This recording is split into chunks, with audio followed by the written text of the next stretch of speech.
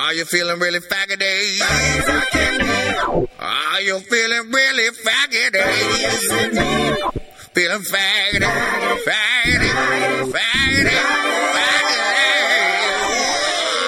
Oh, your gang came in with Jonny McGovern. The head of Jesus. I turn my iPod on. I put that dirty gas up. You wanna hear some comedy? Shut that flip up. Come on. Everybody shout out. Yes, I love it there. Look at that. There's Linda James. Smoking shitty shit all game, baby. Jonny McGovern.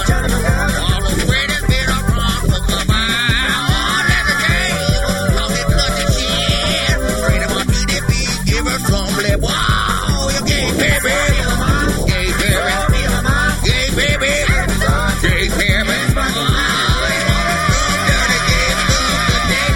You're hanging out with gay people. Thanks for the gayness, Jesus. Oh, thank you for not making me straight. Having a touch of vagina. You know, they're cool, but I don't want to get into it. Thank you, Jesus. Gay Pimpin with Jonny McGovern, brought to you by Audible.com. Go to audiblepodcast.com/gayshow and get your free audiobook. Yeah! Wow. Yeah. Hey, Linda, it's a different type of podcast today. Oh, it's a vacation-y type of Because podcast. we're on vacation as feel it's like happening. I'm on vacation. It's previously recorded. That's why I'm so happy today. I'm resting somewhere. Because you're on the High Line. I'm on the Skipping. High Line. You're watching nude people frolic in the window of the Standard as you go on the High Line. Who knows what I'm doing? Anything. You're probably writing your blog. Yes. new-every-day.com. Yes, that's where you can find out what I'm doing. I know exactly what I'm doing. What are you doing? I'm working at the food co-op right this second. You are. Yep. You're wishing that you were recording the podcast. Missing me is probably what you're doing. Missing me. Are you listening? Are you listening to this right now? I'm working at the food co-op listening to myself right now. Are you listening to all the podcasts that you never listened to previously, which is a lot of them? No, All of them? I only stopped when I had a child, to be fair to me. Do. What is it? Another living being that depends on you for every single thing it needs? A little bit. Big deal. What else? Sheesh. What a Debbie Downer. I have a blog. The blog that you have to do every day. Oh, I guess I shouldn't judge, Linda. Who knows where I am, Martine? At location unknown. I bet you're wearing something sparkly on a stage somewhere. That's possible. With a cane and a top hat, maybe up the Catskills. Well, God, if I could get that gig, Linda, I'd be there. I'd get a top I'm putting hat. it out there. Poconos, maybe? That would be great. The Peak I used to Skills. go to the Poconos when I was a baby. Opening for aging female comedian Livia Goldman is Jonny the Gay Pimp McGovern. Oh, how are you doing tonight, folks? Oh, God, I was beaten off in the bushes earlier, and boy's my cock tired. I bet there's a gay one out there. You're right. That's the material I would do. Oh, okay.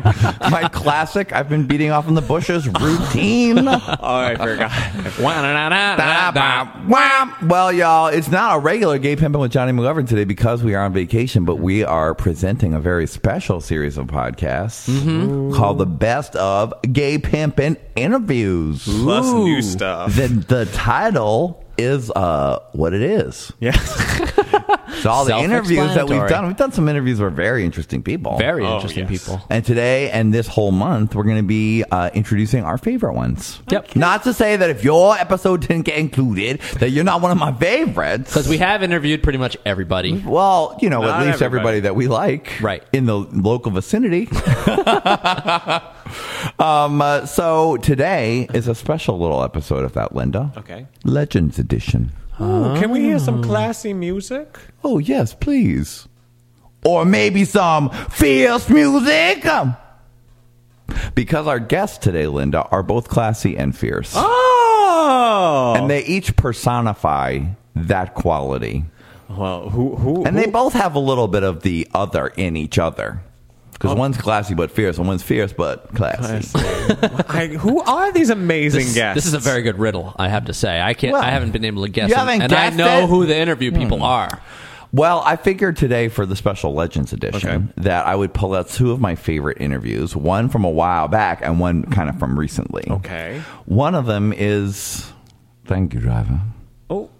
A very special artistic gentleman, the man who, he's a classic artist, did the artwork for Gays Gone Wild, but that was one of his lower profile projects, Linda. He's drawn everyone from Dinah Washington and Eartha Kitt to the Bellamy Guys. I'm talking Lucas and Johan. And he has just an amazing life story. And I thought the interview that he gave us about his life story was not only soothing to listen to, because his voice, his dulcet tones, but his story is so inspirational. Just in general. This is one of my favorite interviews we've ever done, and he's one of the nicest men I've ever met in my life. He is. One of the greatest I love him. men. He really is. He's a special, special person. Bon vivant. Yes, and such a cool person. Anyway, you're going to know all about him. If you don't know who I'm talking about, then you haven't been listening to this podcast very long. But you're getting for a treat today, my friends, because today I am going to be playing my favorite interview we did with Mr. Robert W. Richards. It's a great one. It's from, I think, pretty early in our run, Linda. Yes. We were still back in the old place that's now a pet grooming place. Yes. The old Bedford studio when we were in Whiteytown before we went to the Wasteland. The Wasteland. I like the Wasteland still. It's roomy. Yeah, it's fun. Well, Martine, are you ready? I'm ready. To take us back in time? I'm ready. Fire up the time machine, Martine. The time machine sound It's totally steam powered. blows. Is it the time Steam machine? powered? Yeah. Is it the time machine from Back to the Future 3? Yep. The steam locomotive. It's green.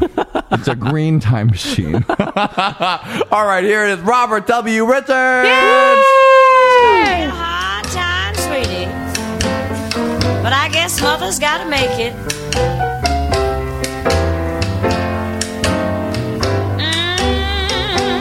30 J's. Okay, everybody. Gay icon. Gay icon. One of our favorite people in the whole world is here right now, the famed illustrator, Robert W. Richards. Hi. And I'm glad to be here.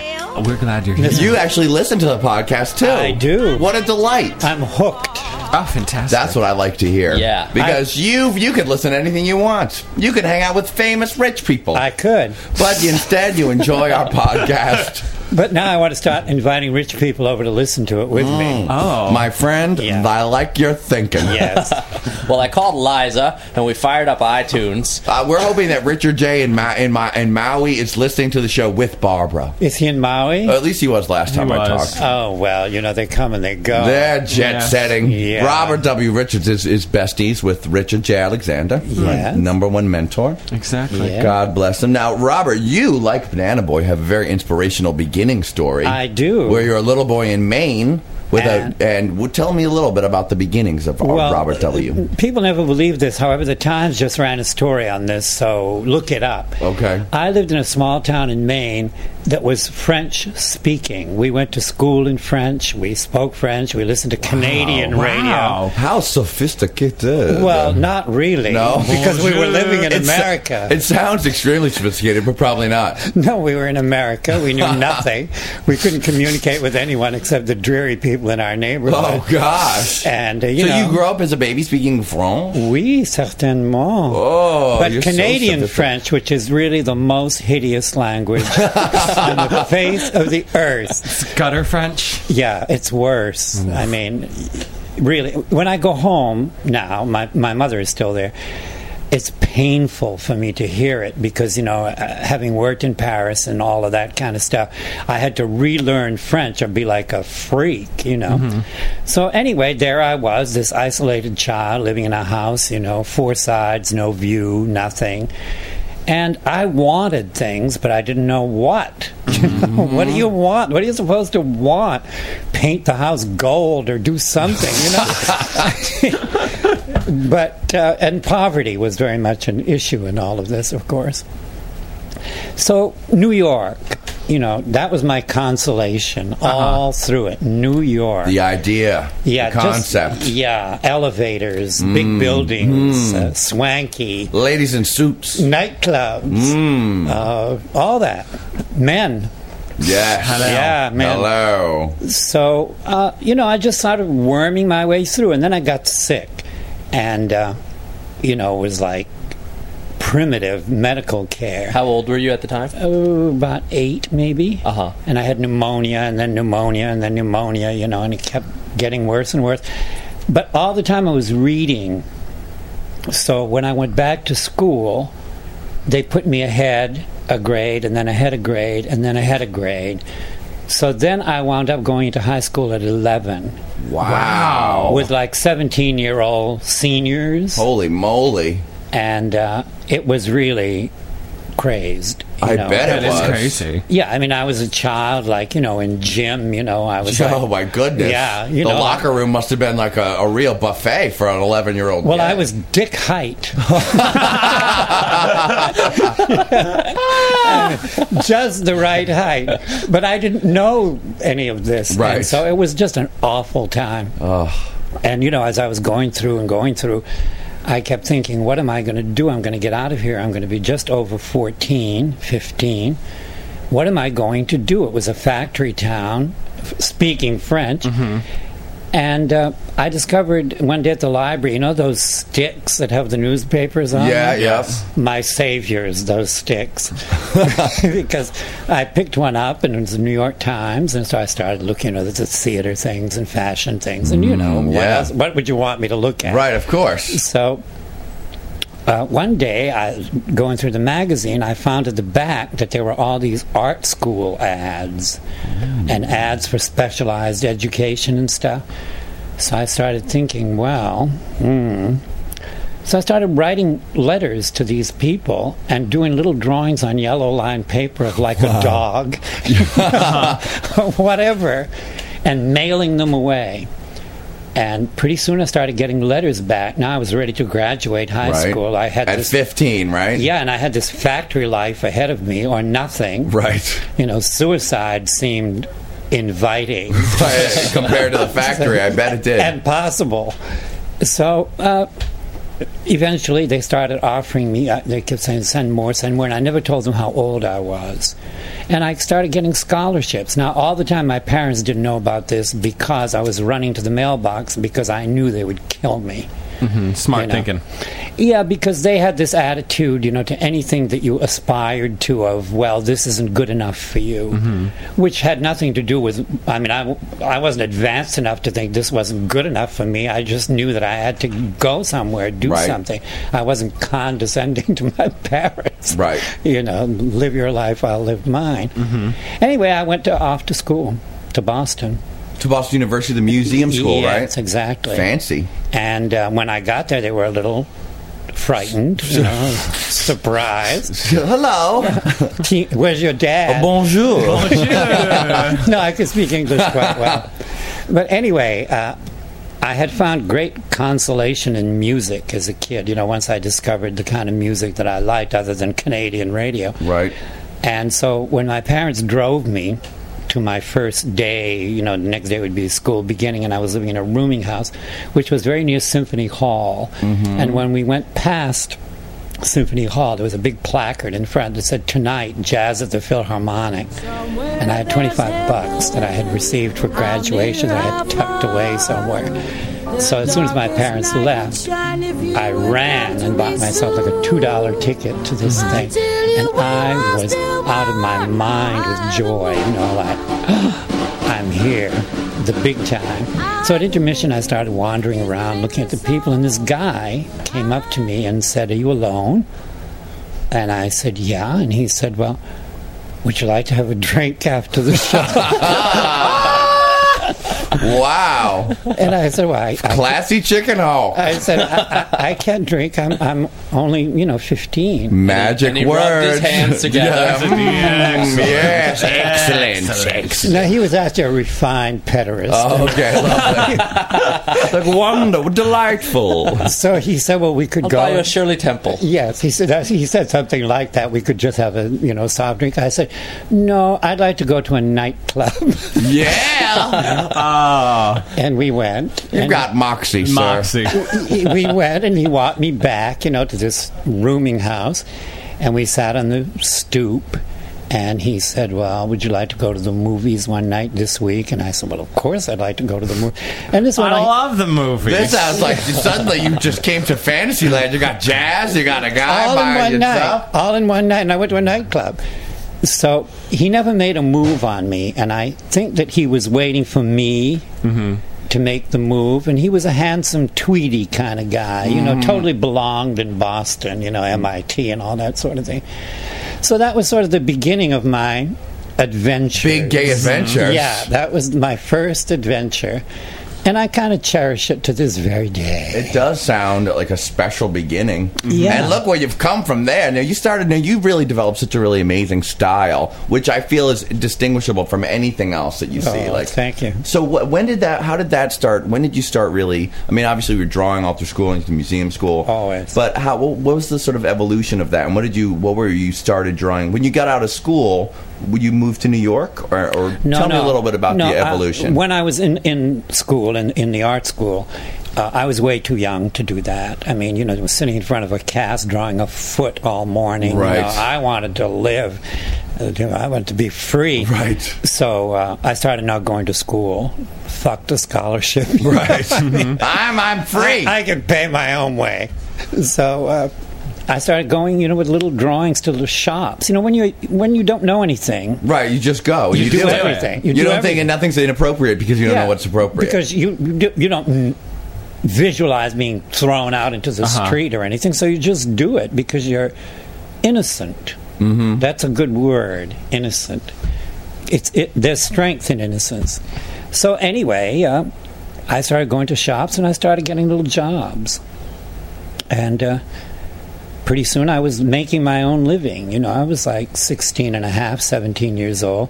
So I have actually never done anything but draw. I've never made a dime doing anything but drawing. I've never been a waiter, a babysitter, or nothing. Just that. A little writing, but only connected to my drawing. Mm-hmm. So it's been very weird, in a way, to find yourself that young. Yeah, lucky you. It's magical. Yeah, I was a babysitter. Yes, you were. And Linda James was a waitress. You were a babysitter. No, I was never a waitress. Just kidding. Oh, you'd have been a fine one, though. Linda James would have been like slinging hash and be like, "What do you want, fellas?" Not that's that a man. Young. Not that young. With the best pocket handkerchief. And a push-up. Hello. Yeah. So how did you get into drawing like fashion, and you drawing like so many famous people? Where did that start? Well, I'll tell you a very funny story. One day, I also did a little window display, which I do associate with drawing. So still artistic in style. Yeah. And I was working in a fine, swanky shop on Newbury Street, which is kind of the Madison Avenue of Boston. And all of a sudden, I was in the window. You know how you're locked in; it becomes like a little cage. Right. And I was doing my little puffing and huffing with the dresses and stuff. and I heard this ruckus behind me, and I was curious, and I opened the door, but there was nothing to be seen. And all of a sudden, a woman came barreling out of the door, a black woman, which was unusual. And she was standing on the sidewalk, and she was beside herself with anger and rage. And I, of course, recognized instantly that it was Dinah Washington. Wow! The Queen of the Blues. The Queen of the Blues. And she had plenty of reason to sing him that morning. What's because a difference? Yeah. A day made 24 little hours. Bought the sun and the flowers. And it was right at that time. Wow, that was when she was a superstar. Yeah, and she was thin. She had lost like 500 pounds. Yeah, she looked. There was some gorgeous Dinah Washington stuff at that time. Yeah, the old-timey diet pills. Speed. So I recognized her and went out into the street and said, "What happened?" And she said, "Well, it was a little salon, the kind of store that I don't know if they have a boutique style." Well, they don't. Where they had models come out and show you the clothing on their bodies. No, old bitches come out with a hanger. Oh, okay. But close enough, but nothing displayed, just accessories. Oh, right. And they bring it out for you. Yeah, they bring it out. Fancy. And, of course, they thought, like she's going to buy something. So anyway, I went out and I said to her what happened, and she told me, and she said, look, I'm opening tonight here, and my luggage was lost, and I need some stuff. So I said, well, come back in. The owner of the store isn't, too prejudiced. Right. At that time, certainly. It's not too prejudiced. They'll still take your money. Don't ask for credit. Right. But anyway, so... he can be talked into selling you goods for money. Yeah. So we went in, and indeed she found some things, and she invited me to the opening that night, and I went, and she said, oh, you can come tomorrow night. So every night during that engagement, I went. Wow. And at the end of the engagement, she said, what are you doing next week? And, she was really a character. I mean, everything around her was violent and crazy and insane and doped up, and things that I knew very little about. Right. And totally open to watch. So big to try them all. This was just what I wanted to see. So I said, well, nothing. She said, well, we're going to Vegas. Why don't you come to Vegas? Wow. Okay. That sounds So great. I said, well, I have a job, and I have to do a little thing. And she said, well, what does it pay you? So it was some ridiculous amount, like $48.95 a week. Right. So she said, oh, I'll give you twice that. Wow. So that Just to go with her? Yeah. So the end of that week, I just packed a little Samsonite suitcase and left everything and went, and I never went back.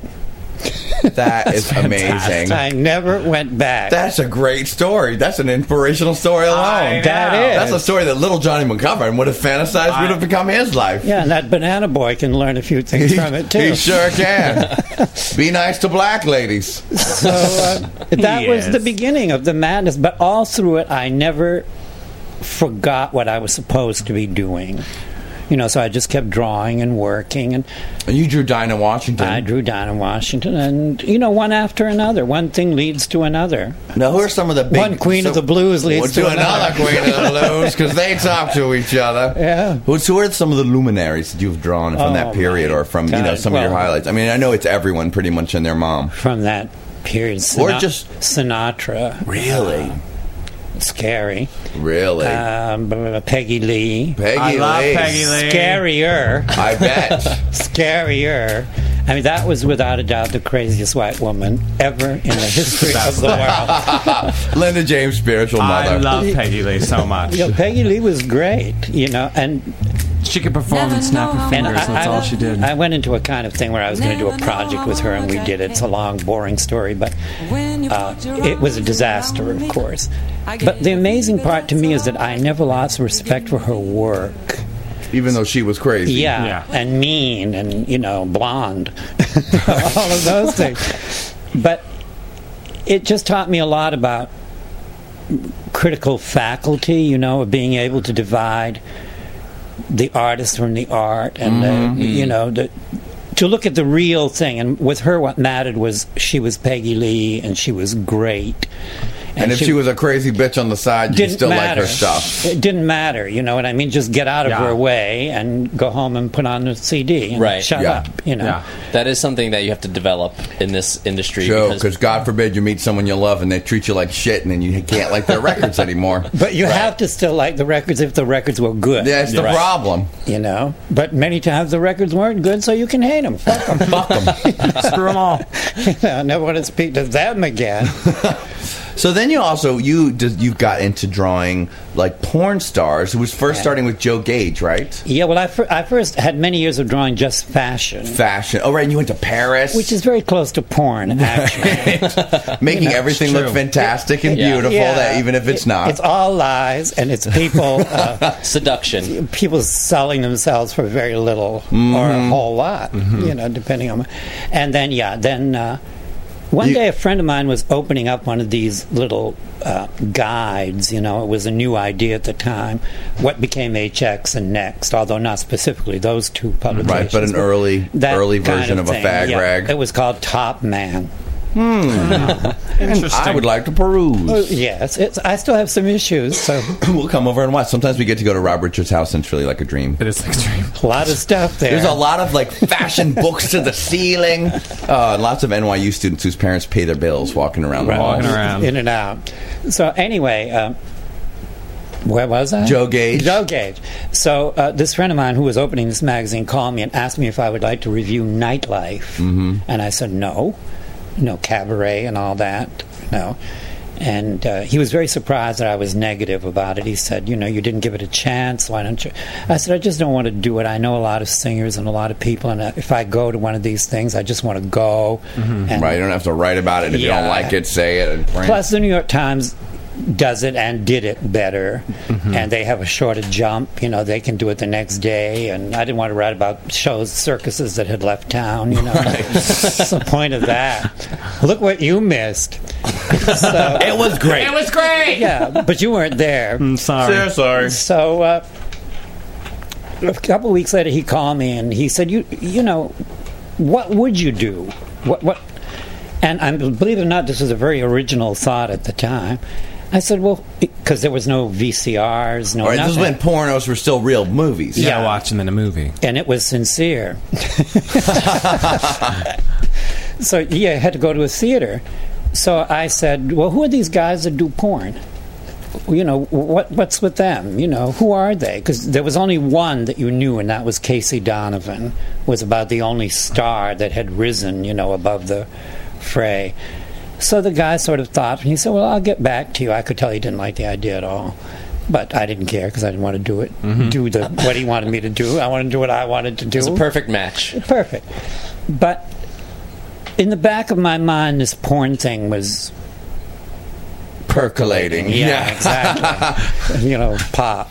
You're getting a little bit of a boner headache for some reason. And then one day he called me and said, there's a guy coming to town that why don't you speak to him and see if he'd still be interested in doing this porn thing? And it was Joe Gage, who at that time had made the fabulous trilogy of L.A. Tool and Die, something, Kansas City Trucking Company. Check it out on the internet, kids. Yeah, there's 3 of them.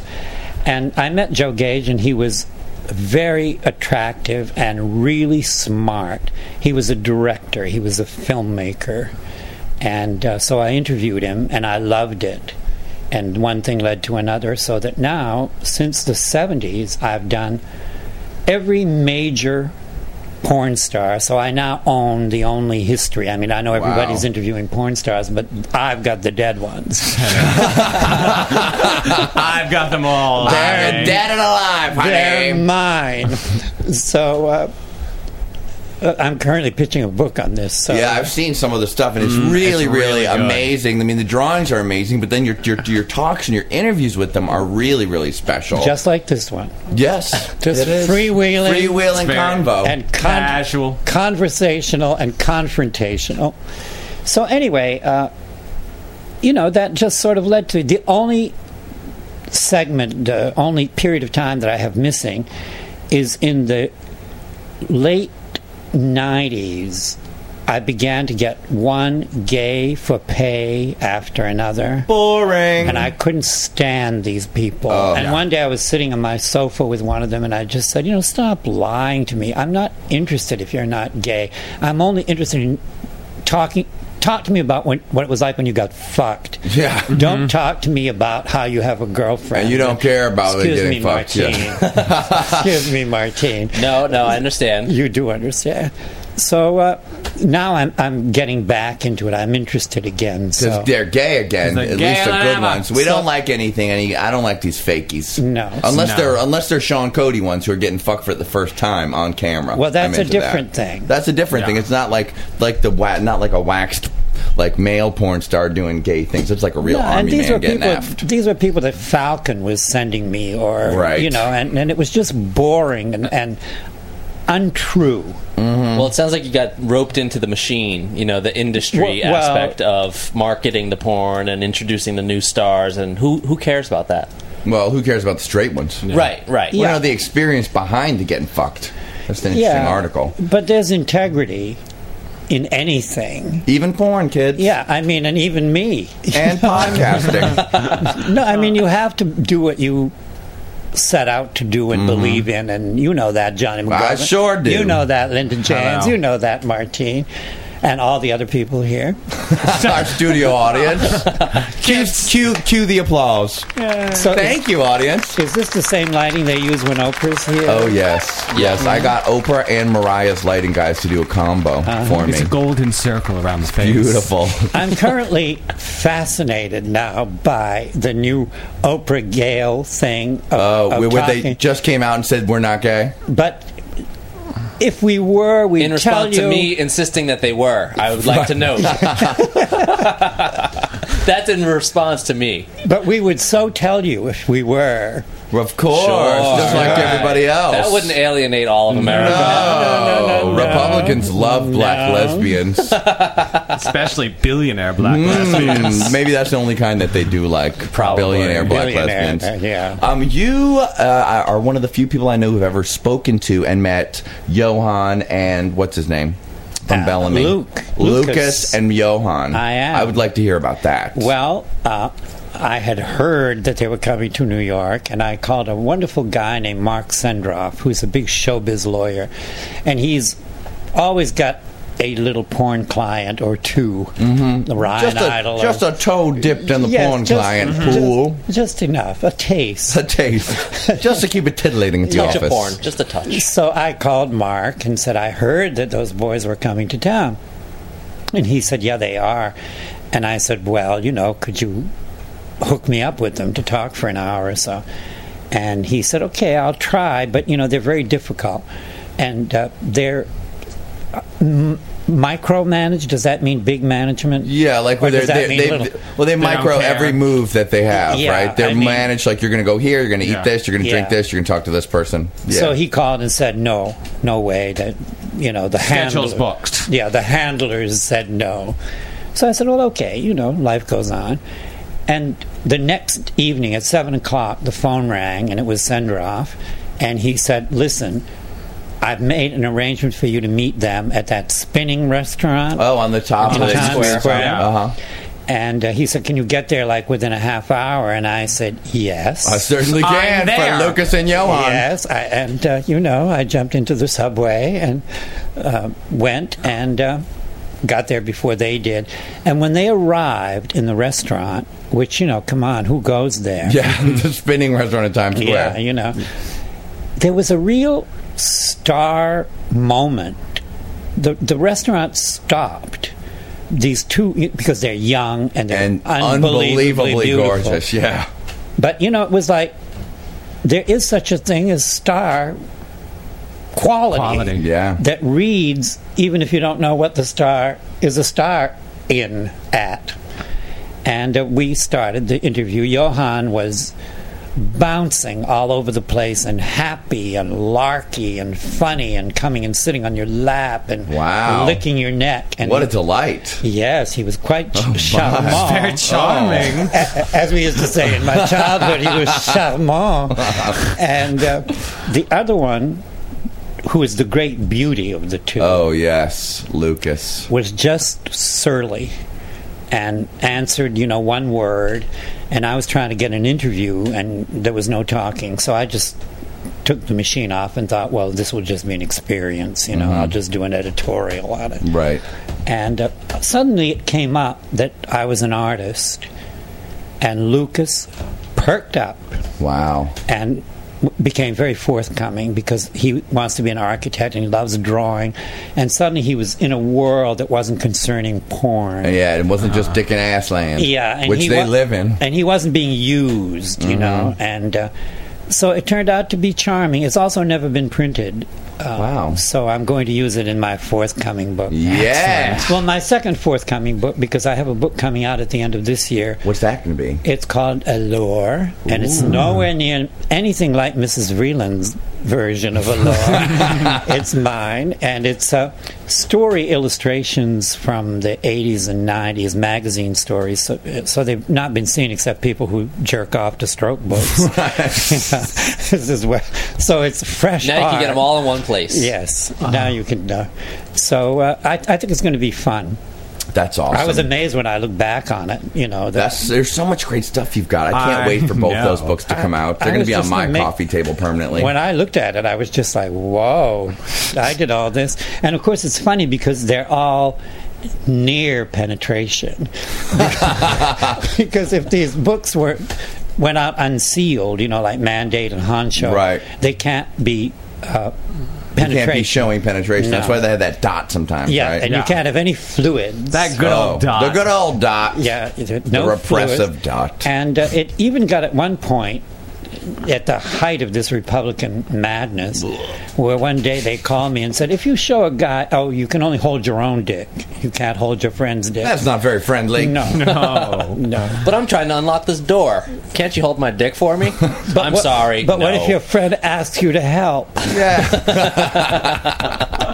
So I actually got this call one day. The guy said, Robert, if you're going to do any guys holding their dicks, have them hold it at the base, will you? Because it's a little dirtier at the head. So I thought it's time for me to stop doing this, being a near head holder. Wow. So anyway, that was kind of that. But I loved those years of doing that because the stories were so dreadful. They're so all their awful. porn stories, their troubled past. And the description is always the same. There's a dark, intense, hairy one, and a blonde, muscular, smooth one. Of course. Always the yin and yang. Something for everyone. And something for the fellas that like the fellas. And there has never been one blonde top. Really? So if there are blonde tops out there, they should really get after these magazines and get into try to it. change the world. Yeah. Change the world. One dick holding at a time. By the base. By the base. Because the head, So too dirty. Yeah. I mean, isn't that really It's totally retarded. insane? That's retarded. That's retarded, honey. That is retarded.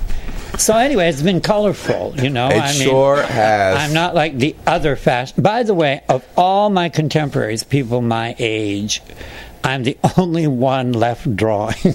God bless you, They're Robert W. Richards. Thank you. Thank God you are, because you wouldn't have done all that beautiful work for us. And you're just the best.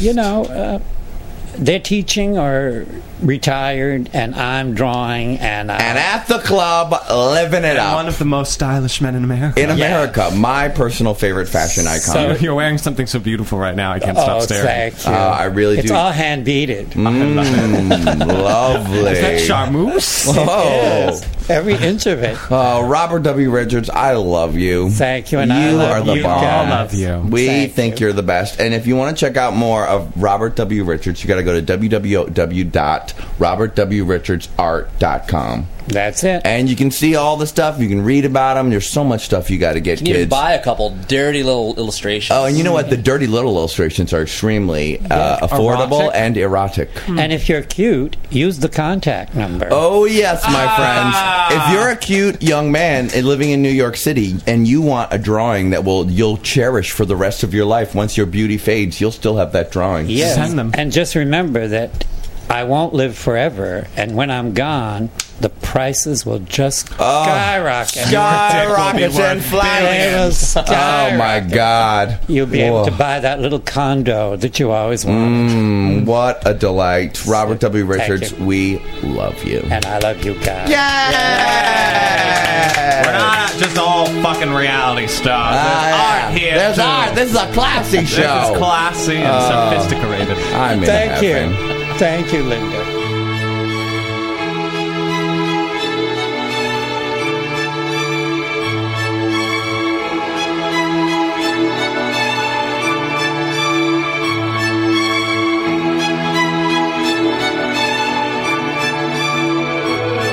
If you're feeling like a pimp, nigga, go. Wow. He is a dream. God, I love it. I just love him. Mm-hmm. I'm just going to pause it right now and go back and rewind it and listen to it one more time. Good idea. Me It's too. that great. I mean, his story is something else. Well, shout out to you, Mr. Robert W. Yes. Richards. Love you. Go visit him at the Leslie Lohman Gallery in New York City. So many great things. Robert W. Richards. Robert everybody. Richards. Shout out to him. If you're lucky, you can catch him at the Leslie Lohman Gallery Yes. with his fantastic I think I might works. go take a drawing class there. Ooh, that's a good idea, Linda, for your blog. Love it.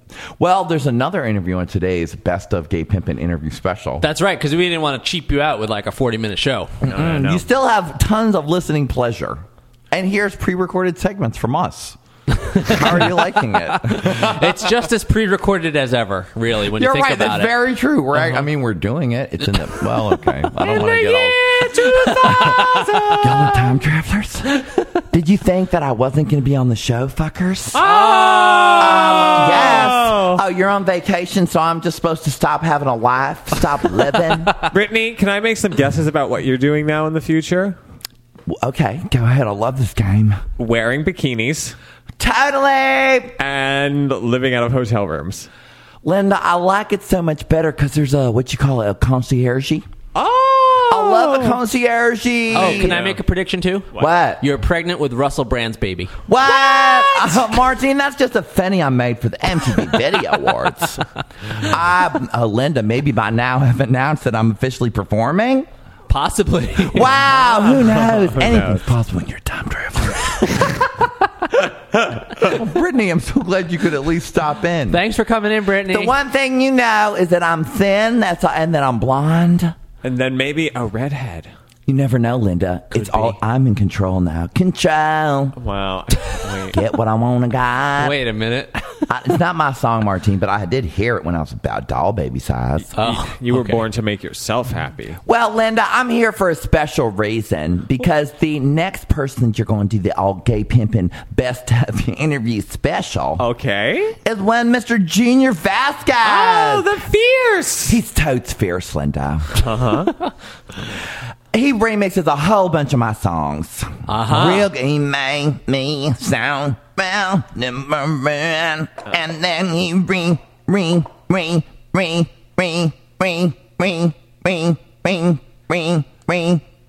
repeats things, Linda. Wow, Johnny, it was amazing how you drank a glass of water through that whole thing. Yeah, it was glug, glug, glug. But Brittany, Martine, stop this. He's a bullshit. very special guy, even though one time he said, I'm sick of Britney's. But I didn't take it personal. I thought they meant Brittany Murphy. the Britney copycats, not you. Yeah, not me. I thought that was slang. All the copycats like Christina Aguilera, Lady Gaga, all of them. Madonna. Madonna, she's the biggest copycat of all. I heard that, you little cuntbag. Oh, now, crap. I'll tell you something. I've been calling Junior Vasquez since before you were steed in your happy sack. Don't get it twisted. I've worked with him, and I am friends with him, and I did most of the work for him, and everything we ever did together. Madonna, please accept my apology. Let's go kiss again in the bathroom. All right, I'm freaky. Hey, guys, watch out. Grandma wants to potty, Martine. All right, well, Brittany. just... Let's reenact that part of Slave for You where I get licked. I'm going to get real sweaty first. All right, you'll just, watch out for that frosted deuce. It's been in there for a couple weeks now. Oh, God. I like it.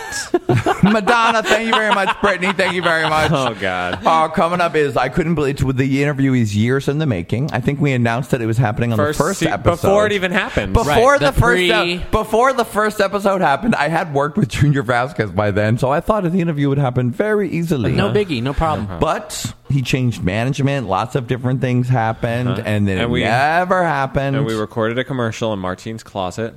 We did record the very first commercial in Martine's closet. Yep. When it said, with celebrity interviews with Junior Vasquez. Well, 4 years later. 4 years later, it happened, and it was very exciting. Yes. And it was a great interview. I think he really kind of opened up. At the time, even after we did it, I didn't know how it went.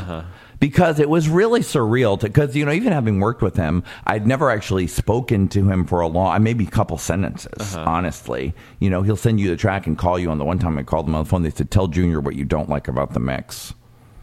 He's going to call you. Wow. And I was like, oh, everything's great. I love everything. Wendy, that is not what I said. Oh, that was when I did it. That wasn't Junior Vasquez. That was Junior's cheesecake. Junior's. That's where Kevin Obvious got it from. That's me. Your classic ad, One Junior. day I sang Junior's cheesecake. And he saw me. He said, that sounds good. He said it like he says it. That sounds good. And then he said, Junior, well, I've got to go. I'm going to call Kevin and ask him if that's true. No. Wendy, please. Bye, Wend. I was trying to say. Wen, do you have a nickname for Wendy Wens, McBurger? actually. Wens. Linz and Wens is what we call each other. Oh, okay. But when we actually talked, it was surreal, and I was like, is this going well? Is he answering? But when I listened back, I really did think he got into a lot of things. It was a great interview. And a lot of people who are real Junior fans got in touch with me to tell me that they were like, I thought it was going to be like a 5-minute thing, and he talked for 45 minutes. So I'm proud of it. I think it was great, and I think you're going to enjoy it. Why don't we play it right now? Turn it! Let's go back in time again. Hit that Steam time travel machine. This show is so big budget. The flux capacitors reaching critical mass. Oh, Lord.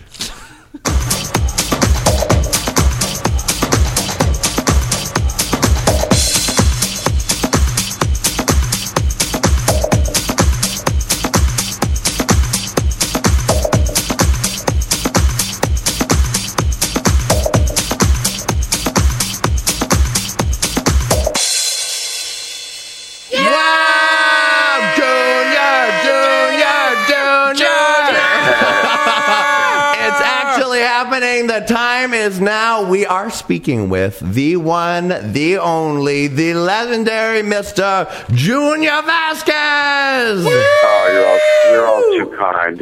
It sounds like my birthday. Well, it is like our birthday. I mean, Junior, I'm very excited to talk to you today. I've been a super fan of yours forever. We've actually worked together once in the past, but I've never actually, other than occasionally getting to say hi to you in the booth, gotten a chance to talk to you and ask you all the numerous questions I have about your long and illustrious career. Yeah, it sure has been. I feel like Marlene Dietrich or something. Now, actually, yeah, something like that. Marlene Dietrich or Cher. Or I mean, you certainly have the staying power. Yeah. Speaking of staying power, first up, how are you recovering from the Black Party, the gigantic super party last week? That was it's the first Black Party I ever did, and I always had dreams of doing it. And past year, me and Steven have did some good parties, and so he put a different twist on this one, and he thought it'd be great if I closed it for a different style. I had a great time. I would normally not go to the Black Party, but I always wanted to play it. So he opted to do something different and have all that morning music. So I created a different kind of morning music after party thing. I had a great time. It was great being able to pick certain songs for that, and overlaying. I kind of didn't want to do disco because I didn't want to sound cheesy, so I picked some things and I would just kind of loop them in and out of modern songs, so nobody really, like Chemical Electric and I Feel Love, they didn't quite know. So I sort of, how do you call it? Give them a whiff of it. Not let them know. I sort of what's that word? Deconstructed disco. Right, because normally at the Black Party in the early hours, it's all the morning music, and then I couldn't do it. It's not in me, and I'm sure that Steven isn't what I want to do, or he wouldn't have hired me for that slot. It seems like it's surprising to me that you had never played it before, because I mean that sort of Black Party, sort of dark thing seems like it would be so in your element. Yeah, I think it's because in the last year or so I've sort of turned the page, and I don't have anything proven.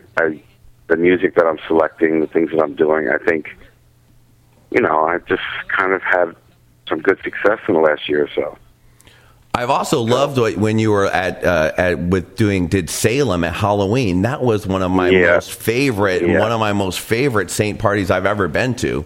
I think once I got cleaned out my karma and just released a lot of things about people and things, and got on my own and things like that, I was able to do these parties, and working with Peter was great. I think he's a great guy. And Salem was fun, the whole photo shoot and everything, and it was that was great too. Now, Martine, if you didn't see the picture, Junior and Peter Rauhofer for the covers of Next and HX were ghouled out, complete with fangs. And... Yeah, that's right. That's fun. He wore his outfit actually to play, and I don't know how he did it. I ended up just putting gorilla glued 2 horns to my head. That's what I did. Well, it seems like this year is all about embracing the new and the new record. Congratulations on the release of Generation Next. Next. Why I decided to put this album out. I think it's now, since I have this new company, Be Quiet Music, I can start putting out albums that I feel that are pertinent for me, because I'm a purist as far as house music, and it's all complete come around. So it's got these old sounds modernized. If you listen to the album, it seems old, sound factories, but with modern sounds, and I intentionally made that album for that purpose. I was always doing pop albums, that had pop singers on. I just wanted it to be a real, underground. I wanted it to be an underground record, and that's what I got done. And Tommy Boy's been really great about it, really behind it. And it's nice when an artist can do exactly what he wants to do, or why do it. So everything's been great with that. The artwork, everyone. It's the guys that I have that did their numbers on the albums. They're all young producers, and I think it's Generation Next, because I can pass things on now. It's like it's the branches of the junior tree. Before I wouldn't have done that. I wouldn't have done that 5, 10, 7 years ago. I held things too tight, and now it feels good to give back and help and push people in a direction, to follow through. That's wonderful. Yeah, and that's the future of. Because that's one of the amazing things is one of the things I've always wanted to know is the sound that you have, that you've created, that's been so influential for so long. There's such a junior sound. Now, what was the development of that?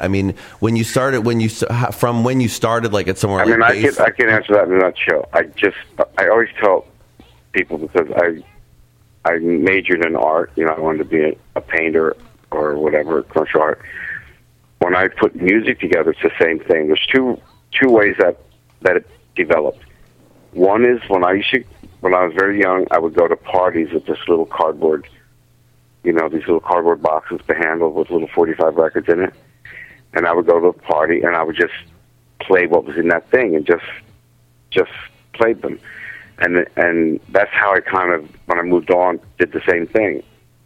But the other second half to that is I had this huge box of crayons, and I just pull colors, and it's the way I do it. I do it as art. I have rules of thumbs that I follow, meaning that vocal context has to go together. Gospel, love, things like that. They have to go together in meaning. I learned that through Shep Pettibone and working on the radio, that programming is very important. You don't want to put in some hard house tribal thing that doesn't make sense with something gospel-y like a Barbara Tucker song or something. It just, things have to fit and make sense, and you have to take them on that journey. And that's a very crucial point. And the way I started that sound was it's just that I just did it because it's like there was nobody in the room. That's how I used to play. You know what I mean? I don't know how to explain it. It's like I brought my records, and that's what I'm going to play. And then if they didn't like something, I'd keep playing it and keep playing it and keep playing it until they loved it. So I just never took it very seriously. I just did it. And that's how I think that developed and are creating the sound. And plus, I guess if I was painting now, I'm an abstract person, so my music that's my art now, and so it comes out abstract. So, it's not, like, how do you call it, manufacturing sounding. I mean, I've had to go through a lot of, whatchamacallits, because, from vinyl, CD, now to the Serato and to computers. I stopped at CDs. I will not move into the computer with Serato or anything like that. So yeah, you were always exclusively on vinyl, and then suddenly everybody's on CDs, and so did you have to learn that whole art again? I mean, I can use CDs like I used to be able to use turntables. I know them so well. I can use them as an instrument. But you don't want to go all the way to laptop DJing. I would never. No, it ain't gonna happen. Because CDs still have a little bit of that same feeling, I guess. I mean, I had to get used to it, but it's fine, and I can do crazy things with them because I can loop and slow down, reverse, plus with my other effects, and I personally like using them because I can really do weird things with them, And then I have the sampler boxes, which allow me to loop and all that stuff. I do all that crazy stuff. I mean, that's one of the amazing things about your sets is that when how much of when you're preparing for something like the Black Party, what is the process of preparing for your set? I mean, are you choosing everything you're going to play? But the truth on the matter is that I don't plan for anything. I don't prepare. I get an idea in my head the way I think that it should sound. The only thing that I put together is my opening, my opening song. Same thing I do. I don't stress the parties. I brought in more older stuff, garagey stuff, and I brought things that were darker and sleazier. And I knew I wasn't going to go anywhere gospel with my set. Right. So that's the only thing I think of, and I work better under pressure. So I wait till the last minute to pull it together, and then I search out certain sounds for certain, go with a feeling for the party. Yeah, I don't stress over it as much. I just go in and I allow it to flow the way it flows. Because that's who they want to hear. They want. If I try to do something different, then it wouldn't sound like me. So it would be disappointing, Right. I take a lot of chances, and I'd like to screw around with. I like to fuck with their heads and what they're feeling, and they don't know what they're hearing. And I think I heard this. Did he play that? I mean, where'd that come from? Yeah. You know what I mean? Because there is a game that you did that you can, as someone on the dance floor that you play, like, is that the beginning of that song? Is he going to play that song? Right. I usually try to mind fuck them because I also entertain myself doing that. I have to push and challenge myself, and then not play the normal classics, even though I feel I'm probably one of the only ones who's entitled to play the classics because they are my classics. Yes, exactly. I tried to find different ones for the Black Party this time from my arsenal. So, I did my thing. I did a little disco, but then I played sexy music, and then pulled some weird things out of my hat, like I just didn't want. I knew I was not going to go there and play MacArthur Park Suite. Right. You know what I mean? I just love or those guys. That's not me. But there are some. My stuff is more garagey, so that's kind of where I kept the classics at. Now, a lot of the ways that you've inspired so many people was how you were inspired by Larry Levan who created the garage sound at Paradise Garage. Now, let's go back a little bit to that time in your life, because you moved to New York in the early '70s, and I remember reading that I moved here in 1970 or something on Halloween. Wow. So, I mean, that must have been quite a time. I had just turned 17. Wow. My goodness. That's like Christmas. That is like Christmas. Yeah. And you lived, and now I was just reading that you lived in like some room in a bathhouse for some time. You managed to leave and your boyfriend? No, my boyfriend worked there, and we didn't have any place to live. So we had a room with the bath. Wow. You must have seen a lot of wieners and balls around everywhere around. Yeah. And yeah. I didn't like it so much, but then we got an apartment, and then we moved in and so forth. That was that was years ago. He's passed on by now. He's dead. He died and stuff like that, whatever. But yeah, I did live for almost 3 months in Continental Bath. At least I got to see Bette Midler. And you saw Bette Midler for in that time? Yeah. Now, the Paradise Garage, when did you first go there and hear Larry Levan?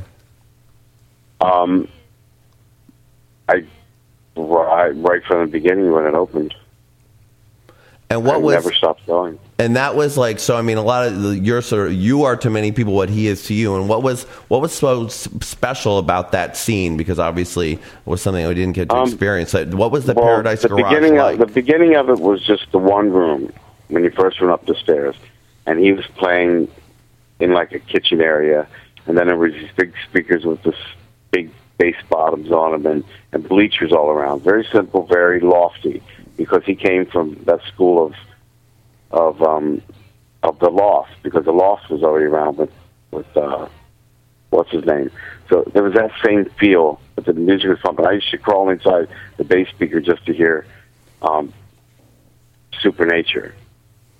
Right. And I was sitting there and just was mesmerized. But I was just, I don't know. I think it's just something that gets into your blood, and I just like the mixture of people, and I like the way Larry worked, and I learned a lot from him by listening. I wasn't a groupie, didn't try to hang around with him, yada yada. I just paid attention, And what were some of the things that you learned from listening to him? Programming, one thing.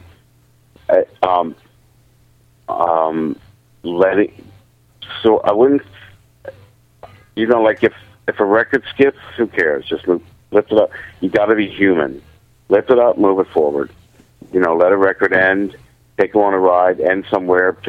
Let them hanging to see what you're going to play next, and then tease them and then hit them with something. That I learned from him, and I learned a little bit of being bitchy and cunty from him too. That I learned too. Because he was a diva, and he just programming mostly, and just the way he could put the music together and make it just was incredible. Back in those days, you only had a 2 count in the beginning of. There weren't a lot of 12 inches.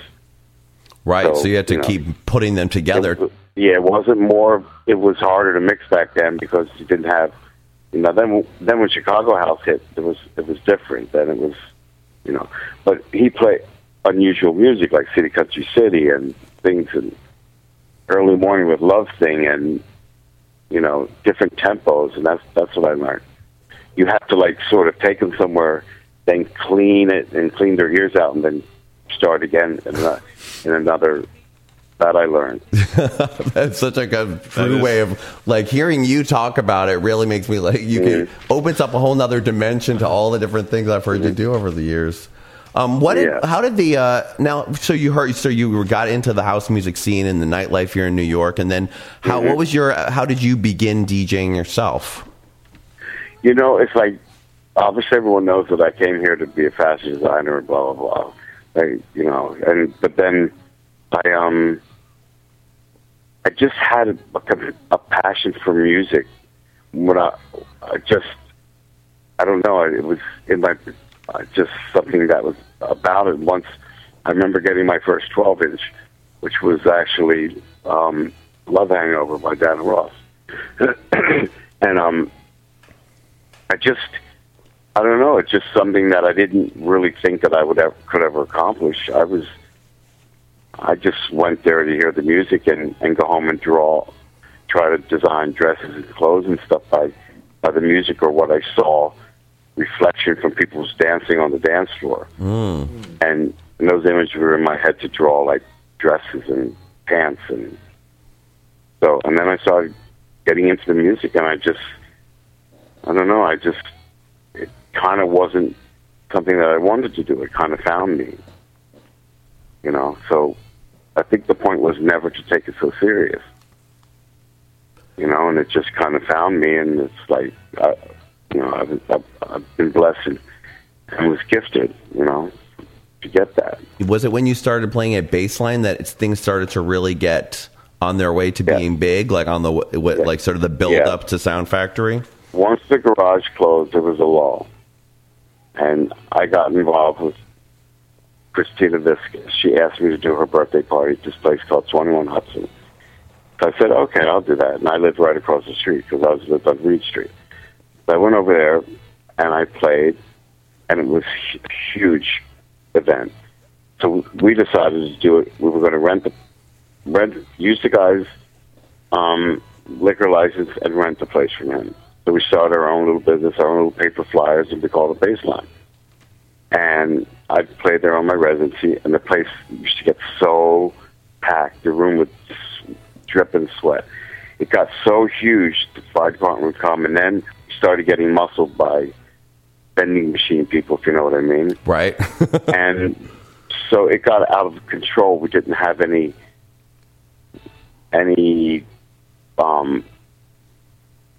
people to help us do that, lawyers and stuff. So they did shut us down because of fire hazards. So they did shut down. So I met Bill Smith and all them they approached me about going around looking for a space.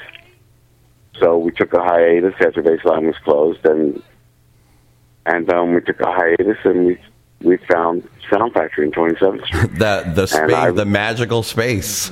Yeah, and then I remember for as long as it took, I practically lived in that place, painting poles and helping out. I practically lived upstairs in that place.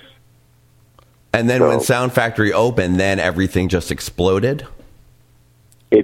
You know what? It did, but there was such a space between Baseline and myself. It was hard to get the people back again, and we weren't knowledgeable of all the permits you needed. So we were attacked with 1 million permits.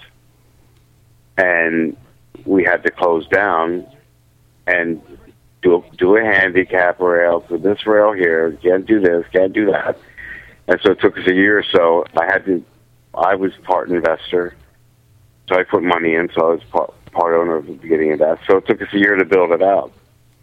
And once that happened, there was such a lull, we had to, which was a good thing in retrospect, because then we had to build it slower. Right. And once it caught on, it caught on. Caught on big. And then that began like a whole, when you really had all continually bigger and bigger rooms with Palladium and Arena, and where I first saw you at Twilo, which really was, and then that's when was Baseline an after hours thing, or when did the whole after hours? Was after hours. So it began as an after hours thing. Yeah, we followed the rules of the garage. You would open at 1 and serve no liquor. Right. That's my theory. And there's just no place like that anymore. Twilo was like the garage, but Twilo started. Sound Factory started that way, opening at 1.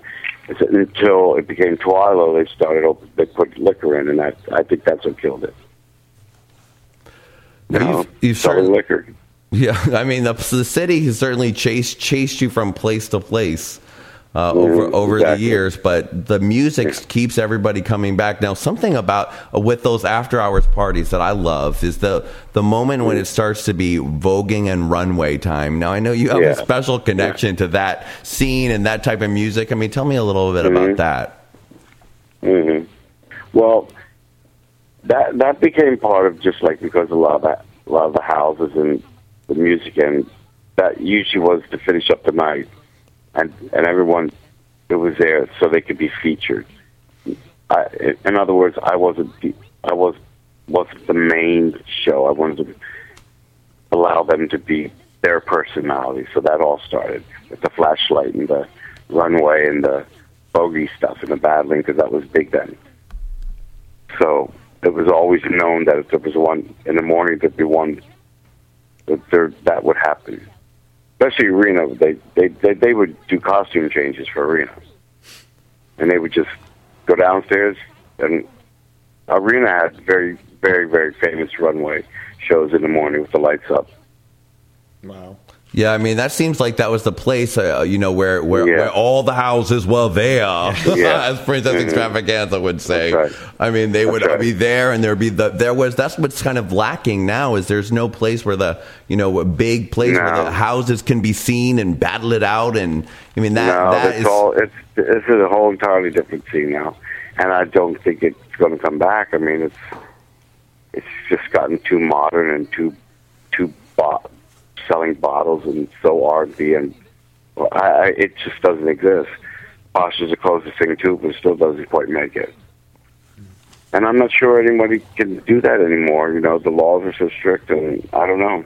Yeah, it makes it difficult, especially because the after-hours environment is the environment where that kind of magic can happen. Yeah. So that's why when I do things with Steven, he gives me the last shift, which is really the after-hours. Yeah. Like Black Party, I started at 11 and went to 5:30. And that's when you can get the real, that magic that happens only the day after. Yes. Yeah, exactly. So that's pretty much my niche. But I've been playing like the 12 to 5, 12 to 4 things, and it's not the same, but You've certainly been able to work me up into a sweat. I mean, it definitely, there's something to be said about 10 a.m. I just had to tailor I could do a lot I can't do a lot because of a short period of time, but I try to hit them the best I can within that short period of time. So it was hard for me to adjust, but... Yeah, because you were playing like super hours and 12 hours, and that where you can really took them on massive journeys. So now they don't have that. You got to close at 5, and that's that. Yeah, it's got to be a quicker journey. You can't. I mean, sometimes the aliens would land. Some of the long sets, the aliens would land, and then hatchlings would grow, and then then a new society would be formed. It really does. It doesn't exist in New York. It doesn't really exist. There's too many laws and too many, it all happened with the abuse of drugs and the GHB and the whole, people don't want to deal with it. The precincts don't want to deal with it. And community boards and museums going up on the same street and high rise. I mean, it's very difficult. Yeah. Very, very difficult. One thing that has lasted for so many, many years and is a topic of much fascination here on Gay Pimpin' with Jonny McGovern is the creative relationship you have with Kevin Aviance and the magic of the shows that you, over the years, the two of you have put out. And she's like my tranny other half. It's like we kind of go together like Madonna and me go together. She's where I'm at. It's like me and Kevin just have an understanding. I love to work her. I like to twist her when I'm playing a song that she's doing something. I like to get her all twisted and she doesn't even know what I'm doing. And that kind of thing, We were actually talking about that before the show. Linda was like, I'd like to ask Junior. He tries to make her die when he does that. And keeps it going and turns her out. It's fantastic for the audience. Mm-hmm. It's such an amazing push and pull that the two of you guys have when you're on stage, and you can. I mean, it's see, the thing is because it's all spontaneous. Yes. Yeah, that is the most amazing thing of it all too. So how much does when you guys you're going to do a show? Does Kevin just shows up knowing maybe some of the songs?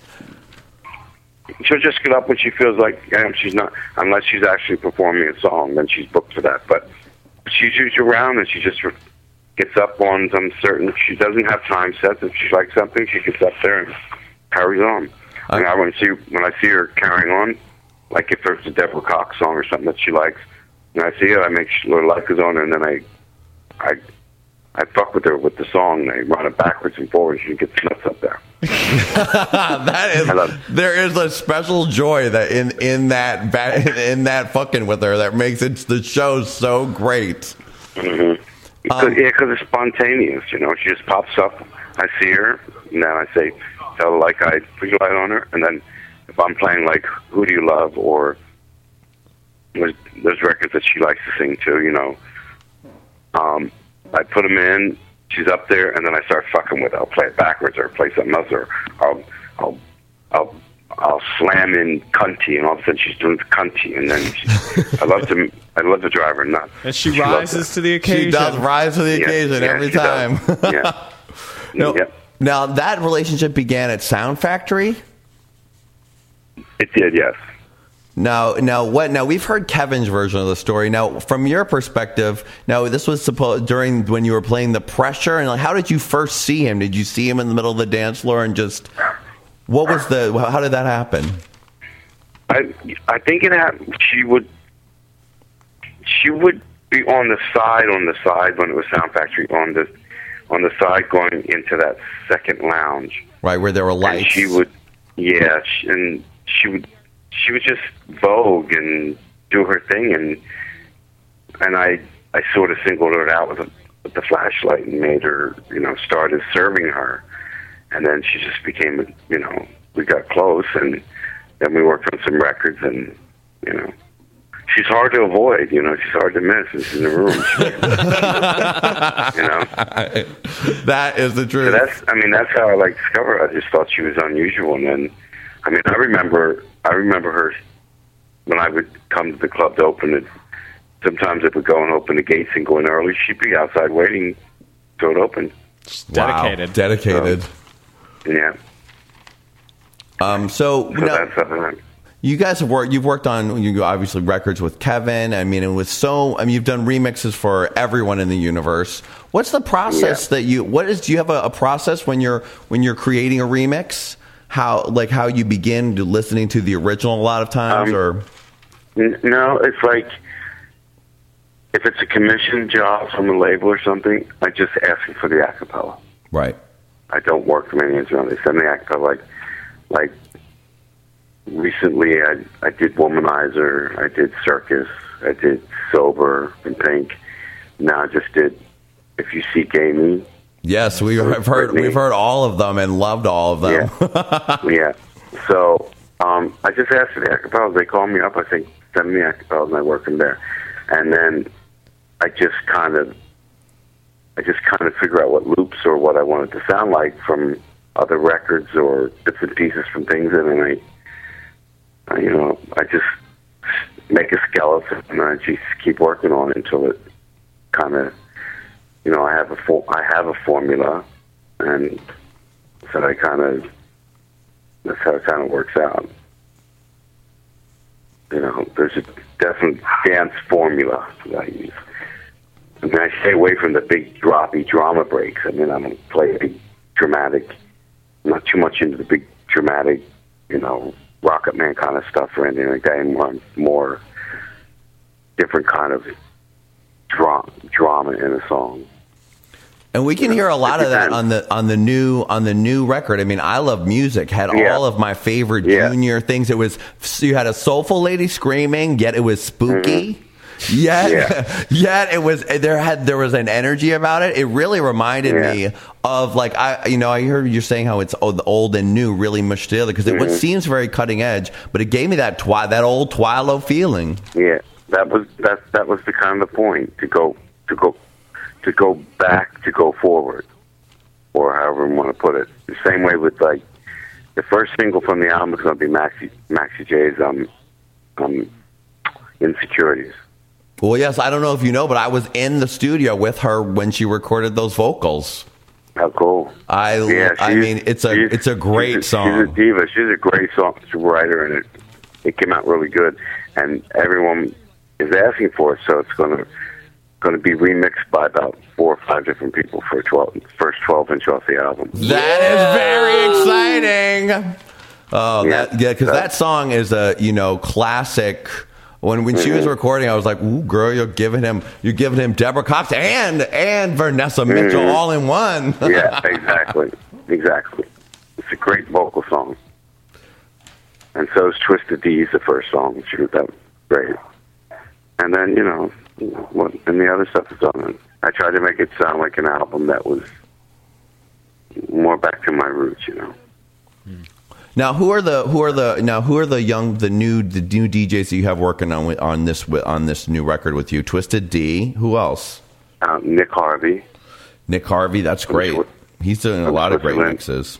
Yeah, and he does a lot of stuff, especially just for me, because he's a big one for taking a lot of my songs and reworking them with different vocals. And then I have Fumi in Japan. Right. And then I have Darren here in New York I work with.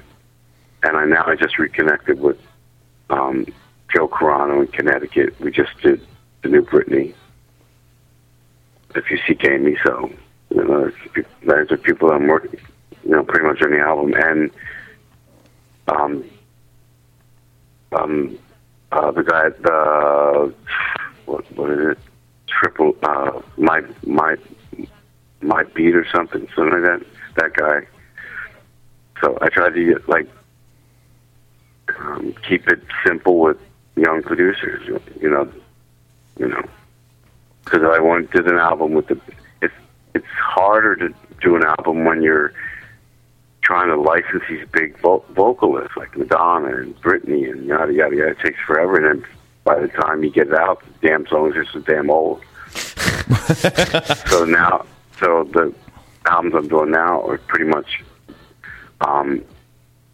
my own writing, a lot of my own writing, and trying to get the songs out as current as possible. Because in Next Magazine, you said you were sick of Britney Spears and you needed to go back to full-time house. Yeah, that's right. Well, that's right. We're so happy to be able to talk to you. The new CD is Generation Next. Thank you for the years of oral pleasure you have brought to us and the dance floor antics. No problem. My pleasure. My joy. Well, it's a joy for all of us too. Junior Vasquez, everybody! Thank you so much, Thank you, Junior. And it's just amazing to talk to you. And this episode is an all Junior Vasquez music episode, so it's full Junior, all episode long. Junior, I have one question. Yeah, go ahead. Can people go to get your music from you to hear what you're putting out, like on the internet? Yes, it's on every single site now that you can possibly think on Beatport.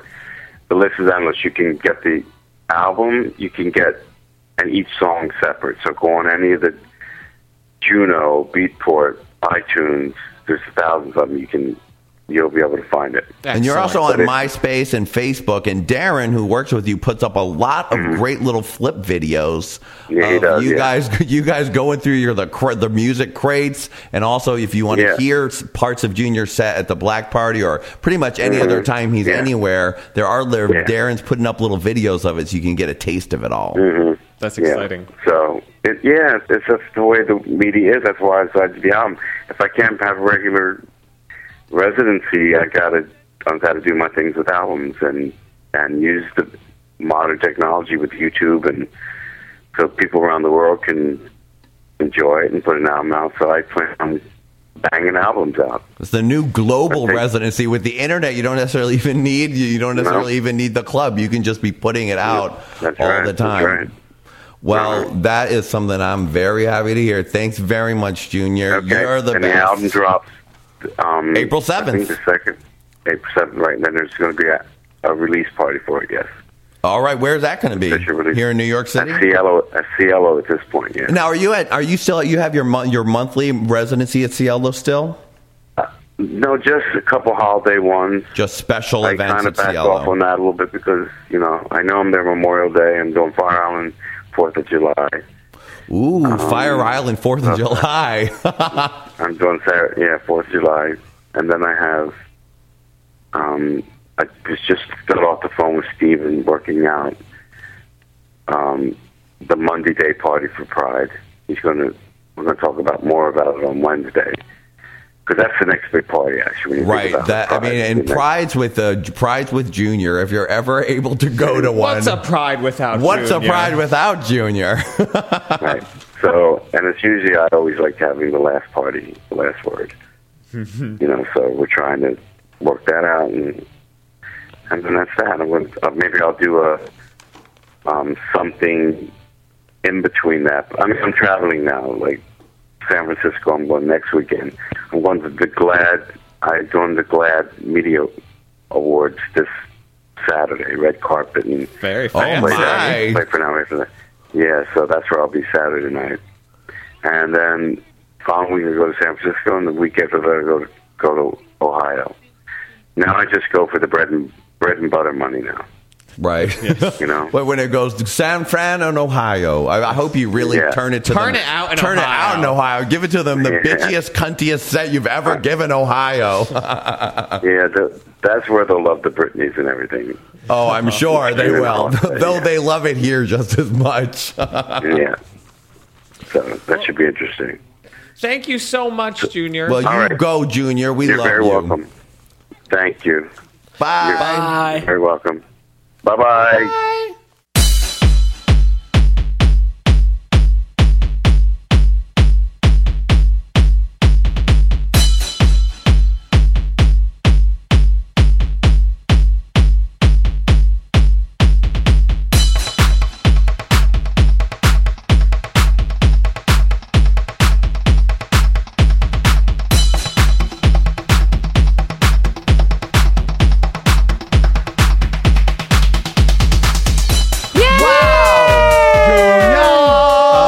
That was nice. I really enjoyed just sitting back and listening. I know. Chilling out in the studio together, listening to us talk in the past. I was at home. I drew a bath and I had a bottle of wine. Wonderful. And I listened to some legends tonight. Linda, I hope you didn't have your iPod plugged into an outlet in the bath.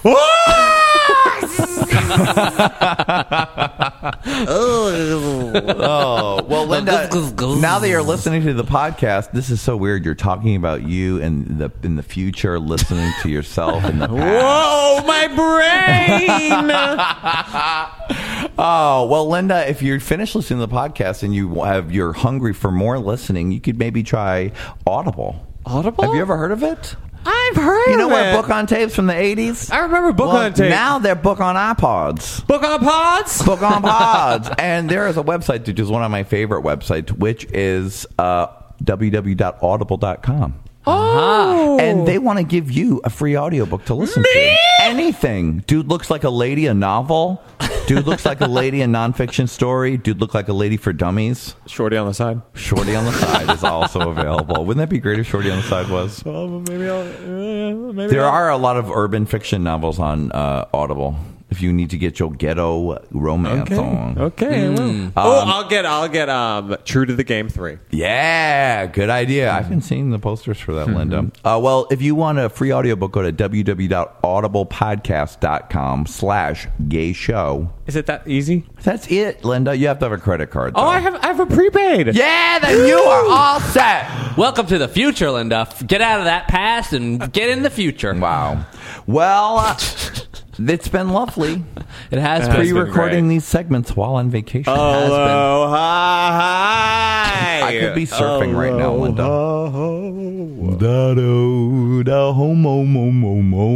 I'm actually what I'm doing right now is I've moved to Hawaii and I'm working with Hoku.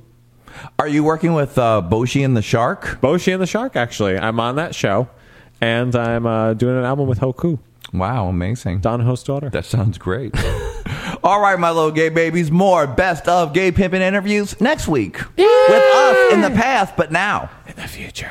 Y'all are done, travelers. Bye. Bye. 'Cause New York City keeps bubbling up.